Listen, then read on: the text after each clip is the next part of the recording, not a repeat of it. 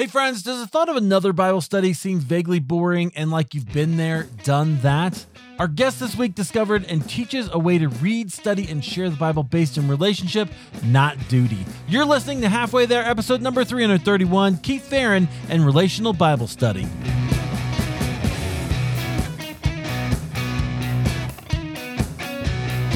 All right, well, hey friends, welcome back to Halfway There. This is the show where we have honest conversations with ordinary Christians about today's Christian experience.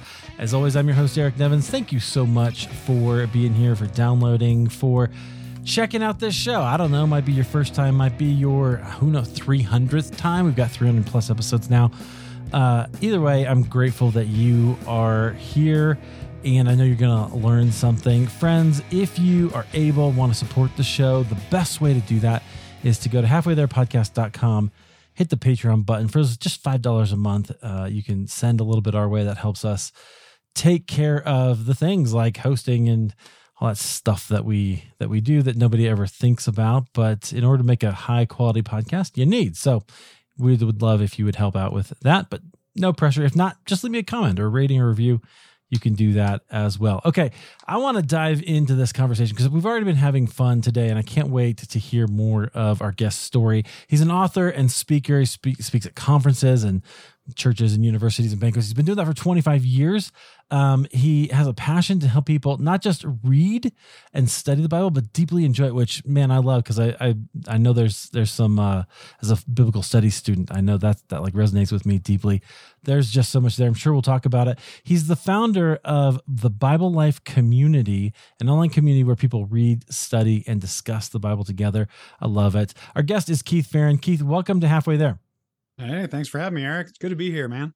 I am grateful that you are here, and I don't know when the timing will work out, but I'm scheduled to be on your show shortly, so that'll be great. I think it'll be fun. I'm excited. Get a chance to just share with each other. But these are kind of the broad strokes about you and some of the things that you're doing. But give us a little more detail about who you are and where God has you right now. Yeah, where he has me right now is in Seattle on a shockingly sunny day. Right. But my wife and I have been married for, March will be 27 years. So depending on when people are listening to this. And we actually met at a youth conference. I could tell you that story while I was a youth pastor. That was a crazy story, how those first 2 weeks went. But we've got 3 kids. One is in college at California Baptist. One is going to be going to college in the fall. And I think you and I talked over email that he's narrowed it down to 3 schools. And one of them is in your neck of the woods. That's right. At Colorado State. And then our youngest will be starting high school in the fall. So we are going to have 1 kid in the fall. That's just the weirdest thing ever. Yeah. Isn't it strange as they grow up a little bit and you're like, oh, this is different. And it's just a different dynamic. Our daughter was home from college this last weekend, and it was like, oh, there's more people here. It's fun to have her, but it's just a different dynamic. Yeah. Okay. It's weird getting older with the kids. That's great. Okay. So you got 3 kids and they are kind of going out about, their kind of lives getting started. And so, you live in Seattle. How long have you been in Seattle? Did you grow up there? Or is this like No, my wife did. My wife was born and raised in Seattle. She's like 5 generations deep. And I moved all over. I'm truly, as much as people joke about, I'm a person without a hometown. I truly don't have a hometown because my parents were both born and raised in Rhode Island, met in youth group at Barrington Baptist Church. And then I was born when my dad was going to Stanford and lived there till I was 3. And then he got a job in New York City and we lived on Long Island till I was 6. And then he was in higher education. So we went to Kansas. Central Kansas is where I was in elementary school. And then when you're an administrator, typically a promotion means a different university. And so he was vice president at Whitworth in Spokane, Washington in the 80s, and went there. Moved for 5 days after I graduated from high school. He became the president of a school down in Tennessee. But I only lived there for a summer because I was going back up to college in Tacoma, Washington. Okay. And that's where I was a youth pastor after school. And now we live in Kirkland, which just out. So the claim to fame of our town right now is that if anybody's that's listening to this has ever bought something that says Kirkland signature on the side of it at Costco, I live 6 blocks from the Kirkland Costco, and and which is where my wife grew up. So our kids are going through the same high school that my wife graduated from back in the day. Wow. So I've certainly lived here longer than I've lived anywhere else in my life, but no hometown for me. That's pretty interesting. Yeah, so it sounds like you're kind of all over the place. But it sounds like you've been in Seattle for quite a long time as well. So you claim it. I grew up in Iowa, but I live in Colorado now, and I claim Colorado as my home. I've been here almost 18 years. So I think if you've been here longer than that, you're there. Good. You go. You can claim it. I've been here in Washington State really since 81, and I've been on the west side of the mountains since 87. Yeah, Seattle is interesting because Seattle has its own sort of church culture. So what was that like for you as maybe growing up or kind of getting used to it? And then I want to know how you kind of found faith initially. Yeah, well, it's one of those things where I'm one of those people who really can't point to, oh, this was the day when everything changed for me. It was something that I couldn't ever remember a time when, if somebody would have asked me if I was a Christian, that I would have said no. My parents were Christian, my grandparents on both sides. My dad's dad was actually friends with Billy Graham. Wow. So we had this heritage of faith for sure. Went through a pretty rough journey right after college when a couple months after I started as a youth pastor, and my dad walked away from a lot of that for about 20 years. And so I'm happy to talk through some of that as we reconciled a couple years before he passed. But it was something where faith was always an act. It wasn't just a nominal part of our lives. It was an active part. We always went, even though we moved a lot, we plugged into churches, and I was always in youth group and loved youth group. And it was a part of kind of who we were and what we did and what we believed. It was really an integrated faith and a very active faith. And so I loved Jesus from a young age. I would say that, like many people, it was probably around high schoolish, 9th, 10th grade, where I started taking it a little bit more seriously, and probably even late, 10th, 11th grade, when I think what hit me when I kind of, as far as where I made that transition from, okay, this isn't just something I believe and do at home, but this is something that is to be my whole life, was when I realized that I was one of those kids who I grew up on a soccer pitch. I grew up playing. My dad loved soccer. He started coaching me when I was little. I played all the way through middle school and junior high, and high school and all that. And it was something that I realized that probably around 10th, 11th grade, that I've been playing soccer for 10 years. And when I'm very competitive, and the way that spilled over, my competitiveness, is I wasn't one of those mean people who was putting other people down, but I had a foul mouth. And I realized that a lot of what was the venom that was coming out of my mouth, a lot of times just an anger at frustration at myself, but it dawned on me one day that of the hundreds and hundreds of people that I had played soccer with over the years, I had never talked to a single one of them about Jesus. And I think that so much of the way I carried myself on a soccer pitch really diminished any value that my testimony would have, because it was like, well, if this is how you're going to be there, then it wasn't even something that was a part of the conversation. And so was it like a moment of conviction, or was it just kind of dawn over you over season, or how'd that go? I can't point to, it was after this game. I think that I think it was probably right around, I think it was either 10th or 11th grade that I realized that was something that I needed to get under control. And so it was kind of a funny thing that I've even woven into some sermons and different things, that I replaced all the 4-letter words that I was using with my own name. I was like, well, there's nothing in scripture about taking your own name in vain.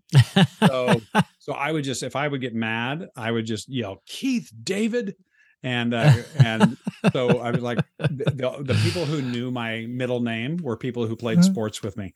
And nice. So it carried over to the point where even to this day, I could be playing pickleball and I'll shank a shot or something like that. And I'll be like, Keith David. People are just like laughing. And even I've had a couple of people that I played adult soccer leagues with that are not Christians, not, and swear all the time or whatever. And I remember kind of the funny moment when a guy that I was playing on an over 40 soccer league with, I was a forward, he was a defender. We were 100 feet apart from each other, and he shanked a ball, and I heard Keith David, and I'm like, okay, I'd rather hear that than him dropping the F-bombs he had done the first half of the season. So I'm like, that's funny. Great. You can take my name in vain all you want. Interesting. Well, I like how you turn that around and like, okay, well, let's do this a little differently. Yeah. And so that represents sort of you trying to say, I'm going to take my faith a little more seriously, and I'm going to make an effort to be, who I think God's calling me to be. So that's good in high school. That's definitely a lot of us kind of find that, right? Where we're like, okay, this is becoming your own now, right? You're starting to do that. Where'd that lead you? Where'd you head to then, like, college or, kind of into the, I don't know if you went immediately into like studying the Bible or how that happened. How'd that go?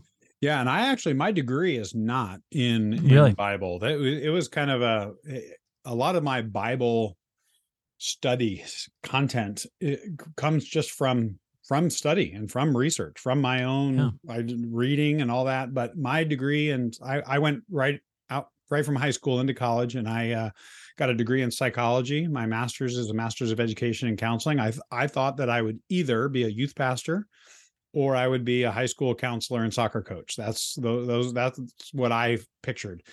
And after college, I wasn't ready to grow up, so I took the youth pastor route. And that's fair. I've only half jokingly said that any youth pastor that gives you any other reason is just lying. We just want to hang out with kids because the kids are the coolest ones in the church. So that's true. So that was something that for me, I ended up just going straight into youth ministry after college. I graduated in 91 from college, and Thanksgiving of 91, later that year, I got a job as a youth pastor and did that for 6 years. But it's interesting it was some things that happened during that season that really led me to doing the Bible speaking, teaching, storytelling, and everything that I do now. So, all right. Well, I want to hear about that. Dive into that. But. Yeah. It's interesting that you thought to study psychology as part of working with kids. Was that like, that doesn't seem to me to be very intentional, or it seems to be very intentional. It doesn't seem to be normal, right? Not all of us think of it that way. So where'd that come from? Yeah. Cause I wasn't studying. I wasn't studying youth ministry. School was one of those things that I did just kind of, I thought it was what I was supposed to do next. My dad had always been higher education. And so I just kind of went and people and why we make decisions and how learning happens and all of that was always super fascinating to me, how the brain works and all that. And that's actually one of the things that's a unique piece of the way that I even teach people how to study the Bible is that, and we can kind of dive into this as we go along, but most Bible study methodology is not lined up with how God's wired our brains to naturally and enjoyably learn anything. And, the nutshell of it is we naturally and enjoyably learn from the general to the specific, and we are taught to study the Bible a verse at a time. And I frequently use the analogy, kind of the simplest analogy to encompass my Bible study method is the analogy of watching a movie, that if you and I sat down and watched a movie, if I paused it after scene 1 and said, let's discuss that, you'd smack me. Right. But after we watch the movie, we can happily talk about one scene, one character, one plot twist. Yes. But the reason that for most people, a vast majority of people, including me, the first 20, 25 years I was a Christian, for most people, the Bible is kind of the one aspect of their journey with Jesus that is more of a should than a want. We want to gather together and be in community. We want to hear each other's stories. We want to hear good preaching. We want to worship together. We want to make a difference in the community.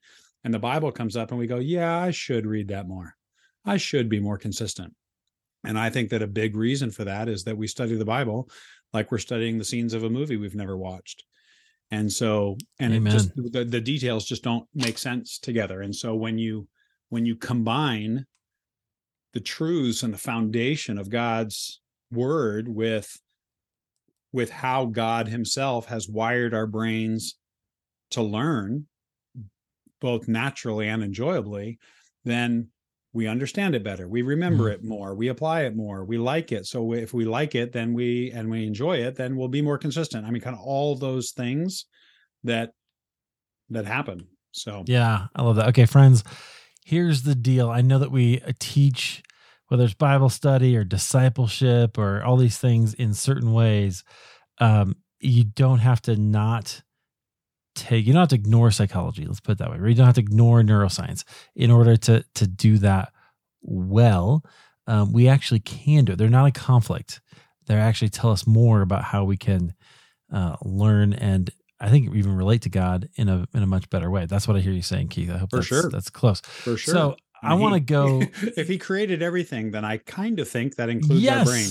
So right. So the next frontier, perhaps, and I always say, I joke that evangelicals are always about 20 years behind, right? So we're the next frontier for us, if we could just speed up a little bit, is to understand, I think, how people learn. So maybe that will have to change some of the forms that we use to actually deliver information. That's a wild thought. Yeah. I think the pandemic started to make us have to do that a little bit. So Keith, I want to go back to that time. So you mentioned a couple of things, and I don't know if they're related. If they are, great. If they're not, then you pick one and tell me where to go. You mentioned that your dad kind of walked away and had this kind of big season when he just didn't. I don't know. It sounds like maybe he wasn't around. Or you tell me that, and then and then also there was some stuff that happened after college where you started to get into the Bible. Are those connected? They're connected not from content, but they are from calendar. Okay. So I mean, the journey with my dad, it was something where when I've looked back on it, the whole hindsight thing, when I look back on it, it was right after I got out of college. So I had already moved away. My family lived in Tennessee. I lived in Tacoma. I went to college, got out of college, drove around the country for a few months, including to visit them. Spent a few months in my car by myself, and got the youth pastor job when I came back in November. And it was February 13th that I got this phone call that was just, I mean, I literally remember word for word my dad saying, "Okay, I don't know how else to say this, so I'm just going to say it. I've fallen in love with another woman, and your mother and I are splitting up." Okay. And my mom was on the phone. Like, the two of them called me, and my mom, I never heard you say that you loved her. And we go. I mean, so I'm like, I'm the fly on the wall of my own conversation. But that just led to years of my parents going through seasons of trying to work it out, and then that marriage eventually within that year ending, and my mom remaining very, very active in her faith and finding comfort in people and all that and ended up moving out. She's coming. I mean, we're recording this in an afternoon, and I'm having her over for dinner tonight with our family. So she's very active in our lives and our grandparenting and stuff. And but my dad and his wife, they just really kind of did their own thing for the better part of a couple decades. And it was kind of in the early 2000 teens, maybe 2012, 2013, something like that. My dad was diagnosed with cancer in his leg, and that spread for a little bit. Then it actually went into remission. And then a year or two later, it ended up coming back and becoming very aggressive and ended up taken his life on April Fool's Day of 2016. But in the couple years prior, kind of when he was dealing with cancer, we just, some of the conversations that we had and some of the reconciliation that we had, and me even being able to visit, because they lived on the other side of the country, and so I mean, I would see him once every several years for very short periods of time. We wouldn't go on vacation together or anything like that, but due to my where I was speaking at some conferences in 2015 and early 2016, I was able to visit him for a couple long weekends, and him kind of coming back to some foundational truths of his faith, and so. But it was one of those things that when he walked away, and knowing the foundation he had, knowing that he had been the president of Christian colleges, knowing that kind of where he was coming from, it was one of those things where it forced me to really evaluate, hey, is this Jesus guy somebody that I'm going to follow wholeheartedly for my life or not, or is this just my dad's faith? And so that, and this is all kicked off a couple months into my first job as a youth pastor. Oh, man. So I'm in full-time ministry, blah, blah, blah, and walking this crazy journey kind of from a family standpoint. Yeah. Which is interesting, right? Because that's a little bit, it's hard to deal with. I mean, that's all emotional anyway, right? To deal with. And then to have to pour into students and to do all that. I can't imagine what that was like. Was it difficult for you? That piece of it wasn't. And I think that looking back on it, I think the reason that it wasn't is because, we moved from Spokane to East Tennessee the summer I graduated from high school. And then 2 months later, I moved to Tacoma by myself. And so my whole life through college and then all my years as a youth pastor, it wasn't like I was living in the town that our family had been together in. And it was something where Tacoma had always been the place that only I had lived. And so I didn't I wasn't going to restaurants going, oh, I remember when I used to sit in this booth with my dad, or, there weren't daily reminders. They never attended that church that I worked at. They never. So I think that it was much easiher than maybe for some other people who walked that journey. You could separate it a little bit. It's much easier for me to kind of compartmentalize that.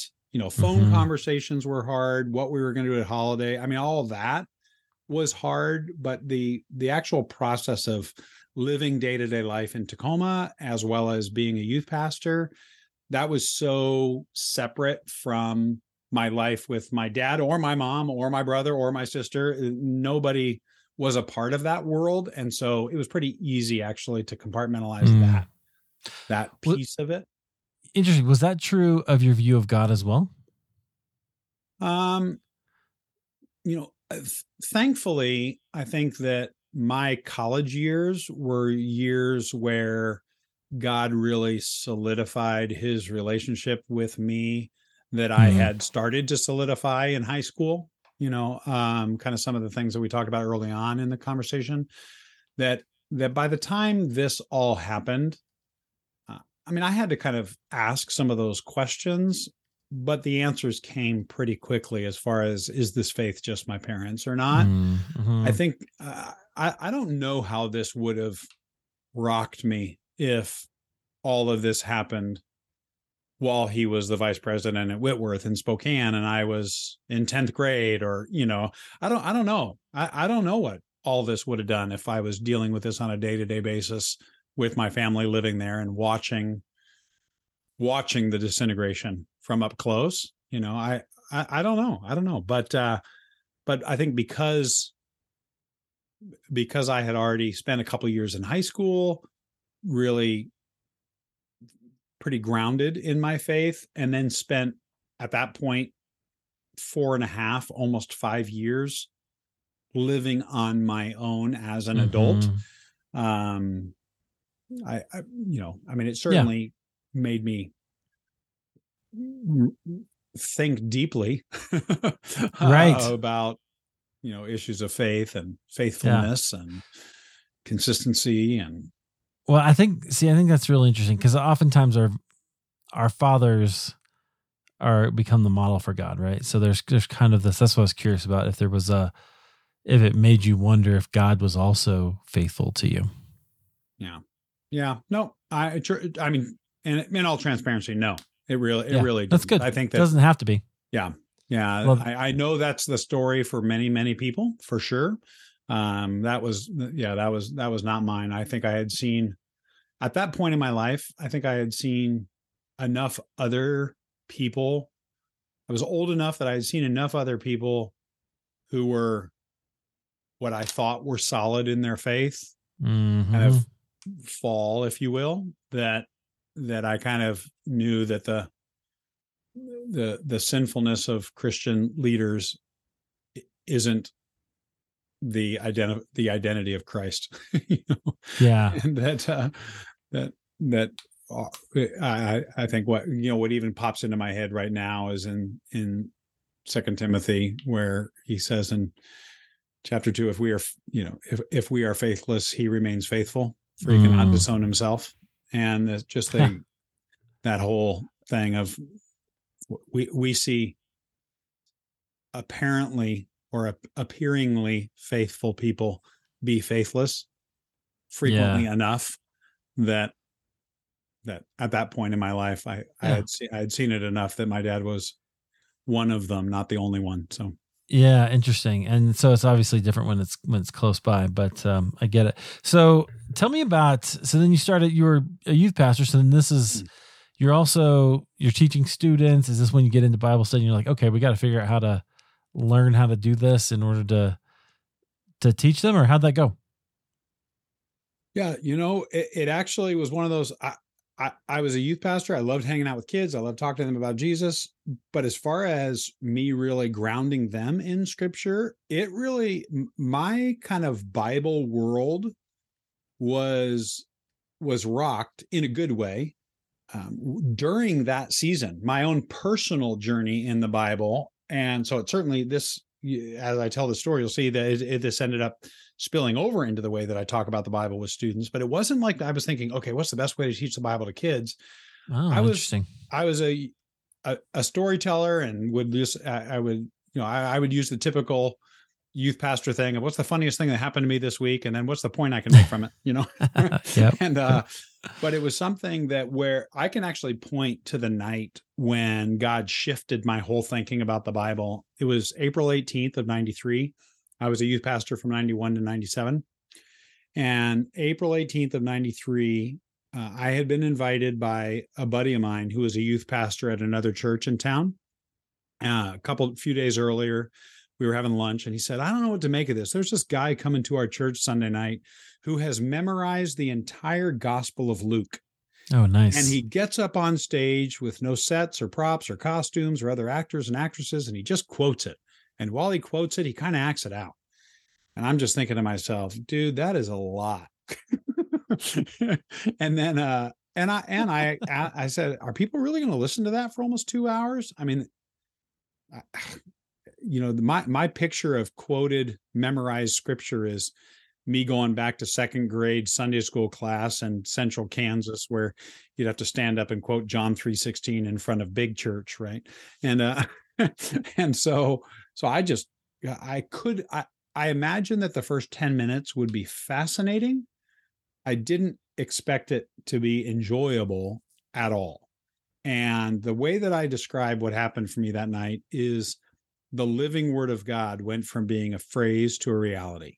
That it came alive. The guy's name is Bruce Kuhn. He had been in the Broadway cast of Les Mis, was a Christian guy, was hired by a director to do the Gospel of Luke off Broadway. So he had been hired to memorize Luke and do this kind of 12 to 16 week run, and just realized how amazingly people were responding to just hearing scripture.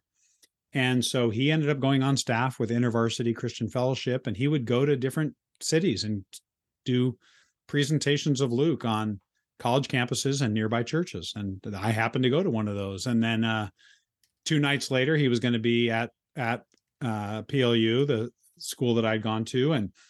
on that Tuesday night. And so I took a bunch of my youth group kids. So I ended up seeing the whole Gospel of Luke kind of lived out word for word on Sunday night and again on Tuesday night. Wow.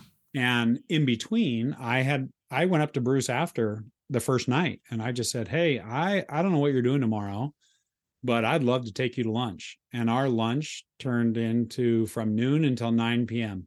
Wow. And we just spent we didn't stay at the restaurant the whole time, but we spent the entire day together. He ended up coming to my middle school youth group, was Monday nights at that point. And he came to that middle school youth group. And I remember at one point, I think I was at a little church plant. I mean, we had, 25 people in our entire youth group, middle school and high school combined. And so our middle school youth group met that night. And I just remember this Broadway actor telling Bible stories to my 11 or 12, middle schoolers.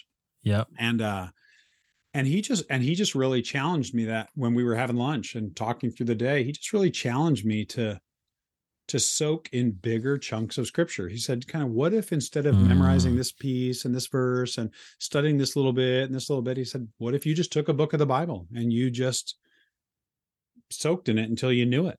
You just read it over and over again until you know it. And so that summer of 93, I just said, okay, well, I'm going to read Philippians every day for the summer. I'm just going to stay in one book and I'm just going to read it, the whole book every day and see what happens. And my perspective on it, my understanding, my memory of it, I realized by the end of the summer, without even trying, I probably had it 80% word perfect just because I had read it 40, 50 times. Right. And and I realized I was looking forward to it and I was thinking about it throughout the day and God was bringing it to my mind. And I realized that I wasn't just reading the Bible informationally, but I was reading it relationally. I was reading the Bible to hang out with Jesus rather than to learn about him. And so that's, the whole method that I teach now, I actually have titled Relational Bible Study. And so that's what I teach is relational Bible study. And I ended up wanting to know after learning Philippians like that, I wanted to know the life of Jesus. So I just made one New Year's resolution in 94, and that was to internalize the Gospel of John. I had stopped using the word memorize because memorize, people think about getting the words in the right order. And when I use the word internalize, I'm talking about knowing the word. And so I just decided I was going to read the Gospel of John over and over again until I knew it. And so I just read it. And, most days I would read for anywhere from 20 to 40 minutes. And some, there were a few different times that year where I sat down for a little less than 2 hours and read the whole Gospel of John, but not most days. It wasn't like Philippians. Philippians is 15 minutes. Right. But I got to Thanksgiving week of 1994. And I knew the whole Gospel of John by heart. And so I got to, Bruce came back into town. I told him what I was doing. He said, well, do a couple chapters for me. And, unlike Bruce, who had been in school plays, got a theater degree, worked his way up through community theater, all the way to Broadway. I had done youth group skits. I was never in a school play. I'd never had any interest in theater, anything. And so I did a couple chapters for him. And he said, I think you could do this. And I said, do what? And he said, I think you could do with the Gospel of John what I've been doing with the Gospel of Luke for the last 8 to 10 years. And so March 3rd of 96, so almost 27 years. March 3rd of 96, I stood up on a church platform in North Seattle and presented the Gospel of John and have been telling stories for the last 27 years. But for me, the storytelling always is an entry point into the conversation about how do we study the Bible in such a way that we understand it, remember it, apply it, and enjoy it. And, right. And so that's what I've done for almost 3 decades now. Keith, I love it. So one of the things I love, there's a couple things, but one is you're making it a story, right? You're sharing it with people in a way that they can hear and engage and connect to emotionally, which is how it was supposed to be read, right? I think we forget that a lot of scripture was oral before it was written, right? Like we have this really attachment to the text, but hearing it and seeing it and imagining it and connecting it to it that way has a really powerful and profound effect upon our spirit. I think that's really wonderful. Sure. The other thing, I don't know if you did this on purpose or if it was the discipline that you just kind of came to. I'm a big fan of the discipline of Lectio Divina. Do you know, are you familiar with that? Mm-hmm. So you're kind of doing that only with a large chunk of scripture, right? Basically, where you're reading it over and over again. And I tend to take it into smaller, well, maybe like a chapter, like a smaller section, but taking it and letting that become part of you is a whole different discipline, isn't it? It's a whole different for sure process that just, I said a lot of the same things. It comes up in the shower. It comes up when I'm driving. I'm thinking about like, what does that really mean? What's that like really? And it's just back there in the back of my head. I think that's so good. So how would you say that this practice has affected your relationship to God specifically? It's really affected everything in that it's affected how I view God. It affects how I feel about what happens if I miss a day, right? Or how I feel that the application points or the different things, how I teach the Bible, how I think about the Bible, how that that idea, that foundation of relationship. Because I grew up in the church, as I've already mentioned in my story. I'd heard all the things. I kind of knew all the big fat words, right? And I knew most Bible study processes. I've heard different things. And some of those things that you hear all the time when you grow up in the church, like God has something to teach you every day, right? And I've come to realize it's not true. God does not have some, for somebody that's listening to this who has in their head that God has something to teach you every single day, that there is a nugget of truth in every piece of scripture daily for you to apply, and you need to discover the truth and discover the application point, and that's the definition of good Bible study, then I'm here to let you in on a secret. And that is that God happens to be your heavenly Father. And as a father, there are days when he's got much to teach you. And there are days when he needs to discipline you or correct you or challenge you or comfort you or all those things we do as dads. And there are some days when he just wants to play catch with you. There are some days when he wants to go for a walk with you. There are some days when he just wants to hang out and have a movie marathon. There are some days, and I think that when we think about that in terms of Bible, and I say, if you read scripture and you enjoy the read, but you can't figure out what the nugget of truth is or what the application point is, you aren't bad at Bible study. You haven't had a bad quiet time if you can't find the application point, because I think there are some days when God wants you to read the Bible and not learn anything. I think there are some days when he just wants to hang out with you. I tell people, we talk about the Bible as the good book, and it is the good book. It's also a good book. It's really, really good. The stories are really, really good. Just because they're true doesn't mean they're not crazy and awesome and entertaining and engaging. And people get a hang up with that word entertain. But the dictionary definition of the word entertain is to engage somebody's heart, mind, and emotions for an extended period of time. I'm like, yeah, I think the Bible and our preaching should be entertaining. Totally. So anyway, I could go off on a whole lot of things, but that idea of the relational foundation of God wants to be with us, and we need to be open to his teaching for sure. We need to apply what he shows us to apply, but we also need to enjoy the read when he's just has a day when he wants to hang out with us. And that does not mean we're bad at Bible study. And I think that's one of the lies the enemy tries to get us to believe a lot. So absolutely. I'm also convinced what you're talking about makes it far less consumeristic, right? I think the way we talked about Bible study, read your Bible and pray every day, do it every day, right? Every day, which is fine. But it becomes this way that we just need to consume the Bible, right? You just need to keep consuming it, which actually is a problem in our culture because we're always consuming everything. And so what you did is you took it, you ingested it until you could put it out, right? Until you could actually create something with it that would actually serve not only you, but also an audience.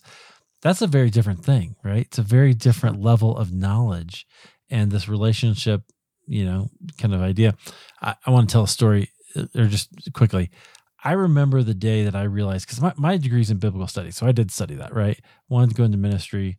Then I got an MDiv, and I remember toward the end of my Master of Divinity, I was writing this huge paper about all the theology, and you had to go in front of your panel, and get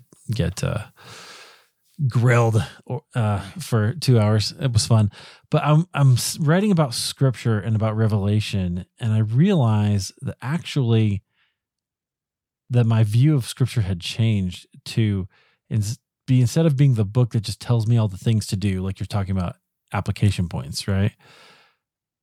It's the book that tells me how to live a life with God, right? It's a relationship switch. And that one switch does so much for you, right? Oh, it's huge. It will change everything. And sadly, it's a switch that many people spend their whole lives following Jesus and never making that switch. Right. Well, which is hard, yeah. is sad. It's a real breakdown in imagination in the American evangelical church, and it makes me crazy, which is why I'm glad we're here talking about it. I got to ask you. So one question I like to ask, or I want to ask, is always about the dark night of the soul. Did you have a season? Have you ever had a season where you were like, God felt far away, or you were spiritual desert, something like that? I think that there were more of the extended events. Looking at the season of 20 years without my dad. I don't know that I can point to, this 2-year period was a period where I just felt distant from God. But I could point to really probably 3 events that at the time were just massively confusing and did not get answered as I thought they would, or when I thought they would, or all that. And one, certainly we've talked, at length about, which the season with my dad was just something that I'm like, how can somebody who follows that closely, has the heritage, has the church activity, the leadership, all those different things go that far away. That was a confusing season for me. Another was before meeting my wife, I dated a gal for the last 2 years of college and the first 2 years out of college, who I thought we had talked marriage. I thought we were going to get married. And it was one of those things where to come to the realization that after 4 years invested in a relationship with a neat Christian gal who kind of checked off all the boxes, as far as, she was fun and we got along well. We didn't fight a whole lot. We both loved Jesus. She helped me with youth ministry and stuff. But to realize that there are some fun, cool, attractive Christian people that you shouldn't be married to, that was a hard realization to come to. And so, unfortunately, we're not friends that we see each other a lot, but we live in the same area, and we'll still connect on Facebook or different things, or email or whatever. And my wife, I think that she and my wife get along even better than we do now, but so funny things. But looking at that and just kind of be like, okay, most people, when they're, their last 2 years of college, if you start dating somebody for the last 2 years of college and the first 2 years out of college, it's pretty rare that one's not a marriage. And so going through that and walking that journey with having to verbally process that with a bunch of high schoolers that also loved Kristen, the gal that I dated, and were totally confused at how I could not marry her. Right. And so processing that out loud, that was a unique season to go through that. And then have just kind of in the midst of some of that, then all the stuff with my dad. And some of that was even overlapping with my latter years with Kristen. And then there was another 8 months or so before I met my wife. And then the early months with my wife, as she then walked through the 20 years with me, walking that journey. And so that was one. And then, or that was the second one. The third one was in in August of 94, my wife and I had only been dating for about a month. And my best friend, Mark Hall, died in my arms. And he had just gotten married. We were moving, he and his wife, into their new apartment in a neighboring city. And we were going to unload the truck after lunch. We had loaded the truck all morning and drove down to the city, and we had lunch, ate some Subway sandwiches, and then we were unloading the first, and he just collapsed. And it was that whole thing. It was that, I don't know if you remember, but because you and I are of similar age, let's just say. And but in that winter of 93, 94, there were like 3 basketball players that just collapsed on the court. I don't know if you remember that. I called it athlete's heart because of that, this kind of enlarged heart. And so Mark had the same thing, and we didn't know it. And I tell people doing CPR on somebody is not the same as doing CPR in a movie.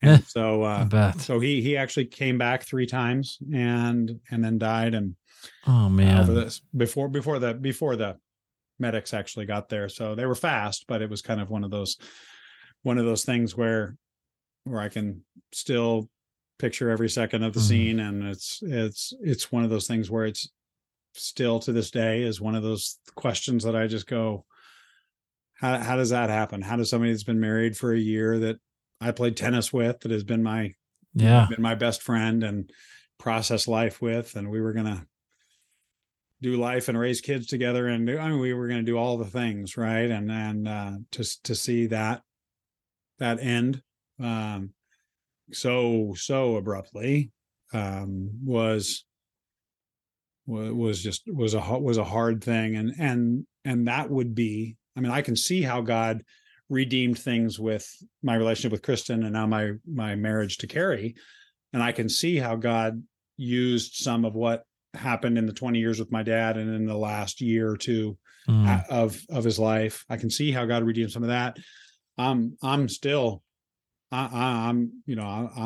whatever it is, 30, is it 30 years? Am I doing my math? 29 years, something like that, removed from that one, and still have questions about what God was thinking in that. That's not something that I think I'll ever really fully get the answers to. So I would look at those seasons and those questions and how long it took to get some answers on some, and then still be 29 years removed and not have answers on some, and just has made me understand more about God's faithfulness and realizing that sometimes when the answers are either not what we want or the answers just simply don't come, that leads me more to realize I better have the confidence in who I have my faith in than that he's going to give me the answer I want, or that he's going to give me any answer at all, because he doesn't owe it to me. Right. But because my faith in God's character has been solid, I've become more comfortable as I've gotten older living in the mystery. I've realized that him giving me answers doesn't change his worthiness or his faithfulness. So I'm convinced those would be the 3 that popped to my mind. Yeah, those are great. Thank you for sharing those. I'm convinced that being a mature human being, you have to be comfortable with mystery. Does that make sense? Right? Like you have to get to that place where you go, that's just how it is, So, and trust. And I think you described that quite beautifully. So thank you for that. Did anything in those seasons, well, maybe you described it already, but was there anything that you learned about yourself having gone through some difficult seasons that maybe God took away an identity from you and gave you a new one? I would say it's in the same arena of what I've already said, which is okay. I was pretty convinced when I was in my my late teens and early 20s, that the world was pretty black and white. That what we're seeing a lot of in today's culture of division is that a lot of people see the world as very, very black and white. And this is what's right, and this is what's truth, and this is what we have to stand on, and this one. And I was a pretty arrogant Christian that I tell people at 23, you could have pretty much asked me any difficult theological question, and I would have known the answer, the right answer. And now at 53, I know a lot less. Right. And but what's interesting is I hear you have a lot more confidence as well. Yeah, right? For sure. There's a correlation there. My confidence came when I was 23. My confidence came in my ability to articulate, and if I'm totally transparent, and win a debate. Yeah. At 53, my confidence comes in realizing that God is good even when I'm confused. And so I can enter into some of the messy gray conversations, and it also keeps me out of some of the what Paul would say in 2 Timothy, the foolish and stupid arguments that I just feel like, there are times when, because of my position, because I'm a Bible teacher, because I speak at conferences, I have people ask me questions all the time about, about transgender things, about gun rights, about abortion, about whatever. And I'm like, if you want to sit down and have an hour-long conversation, I'll talk to you about it. But if you're looking for a soundbite, that doesn't do enough respect to the messiness and the hardness of that conversation for the real live people that are involved. And it's not that I fudge on my answer. I mean, I have some pretty solid biblical views on a lot of things, but I'm not willing to give a soundbite. I'm willing to live in the messiness of the gray. And it's kept me out of, you're not going to find a whole lot of soundbite kind of answers on my social media or all that, because I've had lots and lots of conversations about all of the topics that people have soundbites on. I'm just not going to do it on social media because I've never seen that be helpful for people. Right. And so I've never seen anyone argued into the kingdom. So, right. You're right. Not only does it not change any minds, it also comes across very arrogant and less like Christ than I think we'd like it to. So I think that's really important. We mentioned earlier about your community, Bible Life community, your online community. Tell us about that. Tell us about starting it. Like, what's the impetus there? And if people join, what are they going to get? Okay. So how it started, super, super easy. There was this thing called the pandemic. Right. And I had thought about creating some sort of an online community where I could interact with people more around conversations around the Bible, other than when I was just on stage talking to people about Bible study for 45 minutes at a conference. And so it had been percolating for a while, but I remember, March 12th of 2020, I did an event in just outside of Kansas City, got on an airplane the next morning and flew home. My wife is a school teacher, and at the time, 3 school-age kids, high schooler, middle schooler, and elementary. And they had 2 weeks off to get this virus under control. Yeah, right. And instead, over the next 2 weeks, every one of my live events, I mean, my whole world was rocked, because I have spent the last quarter century making a living on stages in front of live 3D people. And that was completely taken away. Right. I mean, I would do a few virtual events and things like that, but it was just gone. And I all of a sudden had all this time. So I actually launched the Bible Life community 2 weeks later. On April 1st of 2020, I put it out there to the people on my email list and said, I'm starting this thing. And some people joined. And so we're coming up on 3 years of this Bible Life community, which is the best way to describe it is it's this online community of people where I write a new Bible study. Typically, we study a book of the Bible for a couple months. So like right now, January, February, while we're recording this, we're in the middle of a study on 2 Timothy. And then we're going to do a study kind of on the Lenten season, kind of where we're going to take a journey toward the empty tomb and toward Easter. And so we'll be doing that. And then we'll do something else in May and June. And so, but I teach live in the private community every Monday. Once a month, we have kind of Zoom calls where we can just see each other and have conversations and Q&As, but I write these studies. So some people have joined the Bible. I say there are people who join the Bible Life community for 3 reasons. One is they want that community of people, and they want to study the Bible with me and with the other people that are in the community. And so I post something every Monday through Friday. I have something in the group that I post that people answer questions on and comment on and share resources and insights. And so it's really this kind of conversation that we have online around a specific guided Bible study.